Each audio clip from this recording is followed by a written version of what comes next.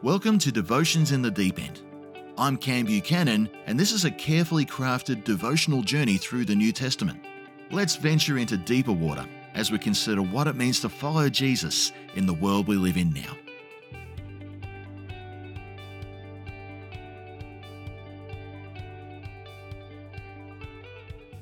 Welcome back to Devotions in the Deep End. In the first few episodes, we've looked at Jesus' baptism, his temptation, and the very beginning of his public ministry.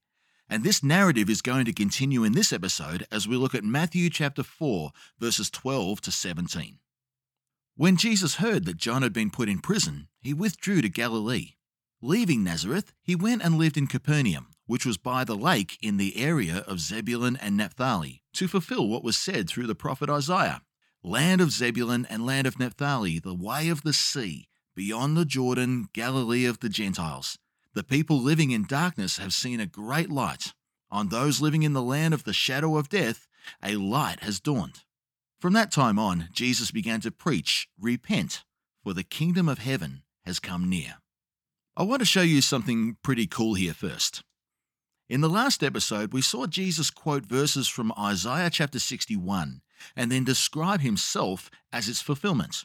In this passage, Matthew adds another verse from Isaiah chapter 9, verses 1 to 2. The original verse reads like this: "Nevertheless, there will be no more gloom for those who are in distress. In the past, he humbled the land of Zebulun and the land of Naphtali, but in the future he will honor Galilee of the nations by the way of the sea beyond the Jordan. The people walking in darkness have seen a great light. On those living in the land of deep darkness, a light has dawned." 1,500 years prior, ancient Israel had been subdivided for all of its 12 tribes to be able to have some inheritance within the land. The tribes were essentially given a state or a province each. And as Jesus travels through Nazareth and comes into Capernaum, these are the ancient states that he actually does ministry in. Nazareth was located where Zebulun was first established. Capernaum was a town of Naphtali.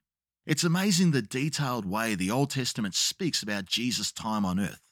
It was quite accurate when we study the geography of Messianic prophecy. Isaiah prophesies that these two tribes would see a great light and those living in spiritual darkness would be exposed to it. Well, we know that that light was Jesus. But as amazing as this is, it's actually not the most profound part of this passage. The words of Jesus most certainly are. Let me read these again, this time in slightly more detail from Mark chapter 1, verse 15. "The time has come," he said. "The kingdom of God has come near. Repent and believe the good news." Let's dissect that a little bit.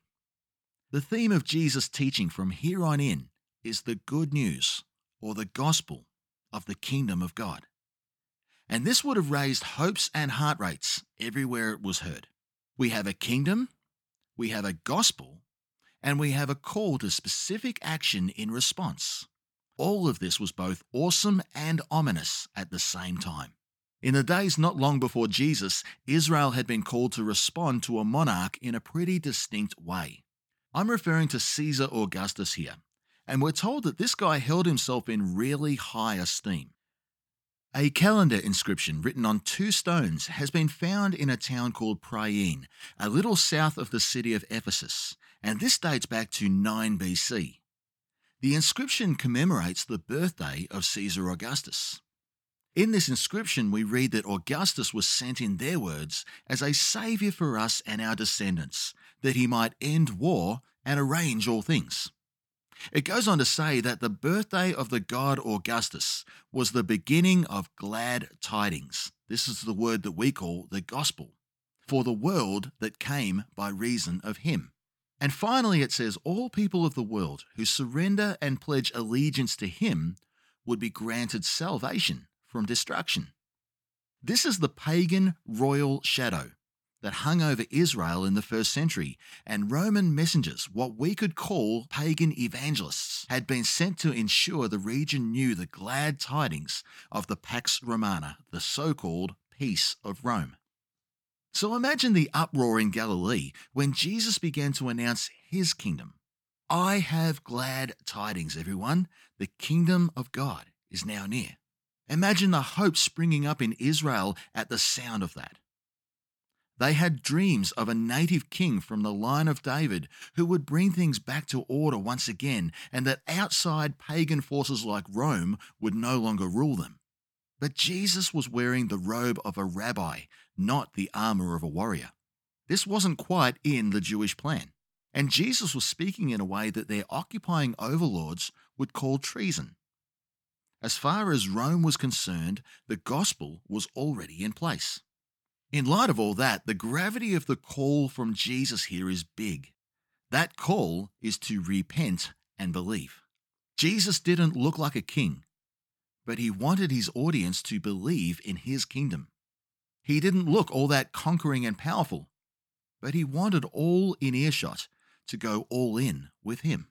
And we're not just talking about a mere cognitive gesture here. Belief is a verb. It calls for a way of life that puts legs on your value system. And this is evident in the next part of the call, repent. Whether it be the religious and devout like the Jews, or pagan and overly trusting in a human empire like the Romans, Jesus cried out to all who would listen, "Stop! You're doing it wrong. Repent, think differently, and adopt his way of life instead." The good news of the kingdom of God would have its own agenda that went beyond all human schemes.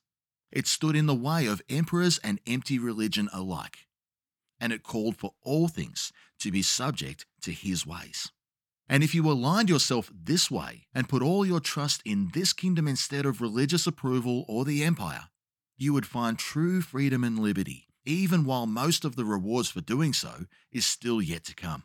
The gospel as Jesus preached it was dangerous and exciting and hopeful. It was treasonous to the world. But if you went all in, you'd discover it is far greater than the world. And the amazing thing to ponder here is that while Jesus announces this kingdom and calls for definitive action in response, he also points out that this kingdom has a unique proximity. Jesus tells us that the kingdom of God has come near. If you're reading a different Bible translation to me in this session, you might find alternatives such as at hand or coming soon to describe the proximity of this heavenly kingdom. A study of this word in the original language shows the meaning to be nearing or making its approach. It is a word that cannot be confused with the word here or present in full. The idea is that with the arrival of Jesus, the kingdom of God is now within reach and tangibly present, but in a mysterious twist, not fully in grasp for the time being also. Now, if you're confused by that, don't worry, you are not alone. There's been a lot of debate among church leaders long before you and I on how to engage with this idea. And the common phrase to describe this proximity that most have landed on is this: the kingdom of God operates in a place of tension between already and not yet. The already part obviously started with the work, the death, the resurrection of Jesus, followed by his ascension and distribution of the Holy Spirit. The not yet is, of course, the eternal life we live in hope of. And as we work our way through the Gospels and even the rest of the New Testaments, we are going to see both of these ideas in tension. And that understanding starts with our main passage in this episode. So the message of Jesus in this light is relatively simple to see. There's a kingdom which is heavenly based. All of Israel and the rest of the world will have the invitation to be part of this kingdom.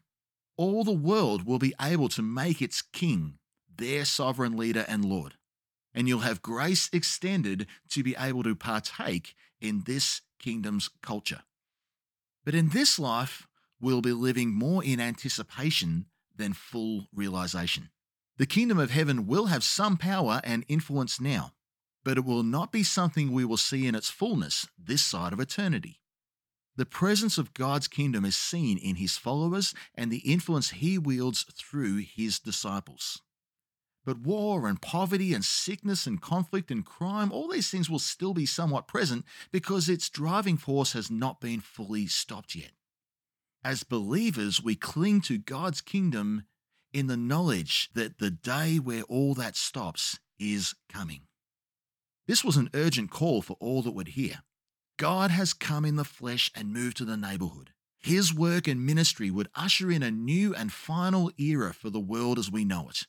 God's eternal kingdom will be reigning soon, and through Jesus we see God has now set the agenda. If we want to be a part of that, get on board now. So let's consider the way we can respond to that now. First, Jesus is calling for us to embrace a new kingdom, and one where we don't call the shots. He does.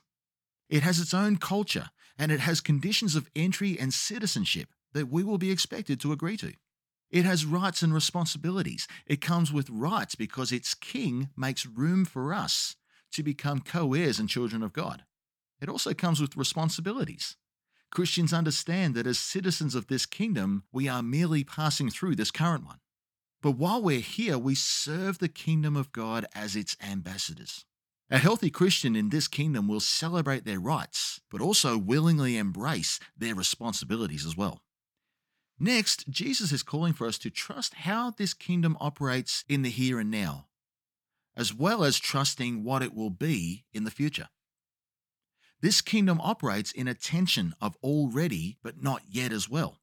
There will be a day when the not yet becomes our present reality. And this will be an amazing day for us all. Our entire future hope is built on that time.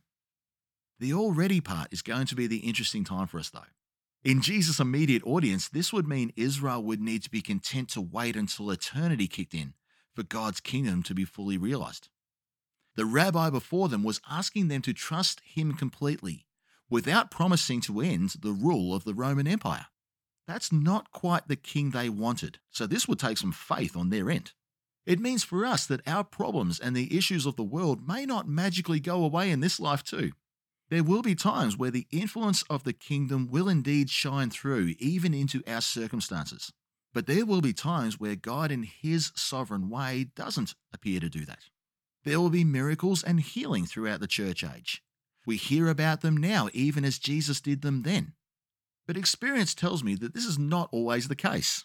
Even as I record this, we are in the middle of a global pandemic. Although I haven't seen an eradication of things, I can most certainly see the kingdom of God supernaturally at work all around the place at this time.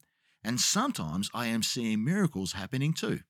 I've seen many Christians carry sickness and disability for years, and those are some of the most God-glorifying and productive people I've ever met. Their faith and anticipation of the kingdom to come is what gets them through. They have gone all in with their future hope, and others are blessed and drawn to that just as much, perhaps even more, than the miracles and signs that we also see around the place. Can we follow the sovereign leading of God, even if in his sovereignty he chooses not to meet certain needs in our life? Can we trust what the Lord is doing now and live in realistic hope for the wonders we will experience in eternity? And can we live out a life where we are actively anticipating the kingdom to come? What if the end of suffering and injustice and inequality and homelessness and hunger and all those things that some actually blame God for was actually possible through those who are in his kingdom now?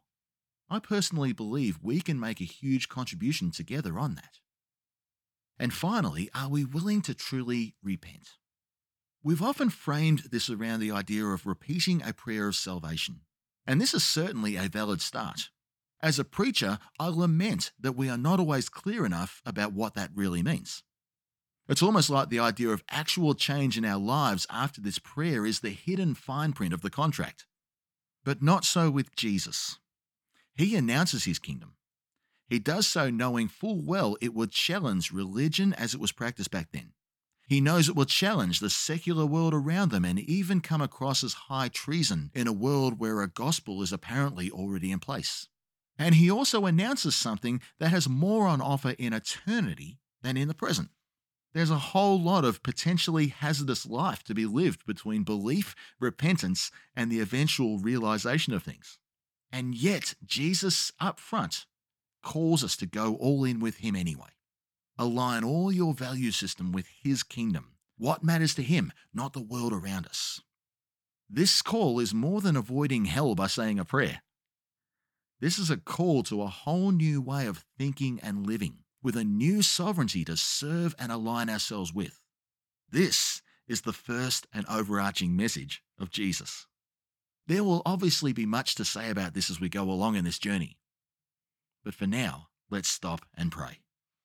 Jesus, you came and proclaimed a whole new kingdom. I choose today to align myself completely with this kingdom and its agenda. I choose to trust its present workings, and I look forward to its full realization. In this in-between time, help me to continually seek out what the culture and the value system of your kingdom is. Help me to trust it more and more and to actively anticipate it through the way I live. Help me to be a worthy ambassador. Amen. Thanks for tuning in. To stay in touch, like our Devotions in the Deep End Facebook page and subscribe on Spotify or wherever you listen to your podcasts. I look forward to catching up next time.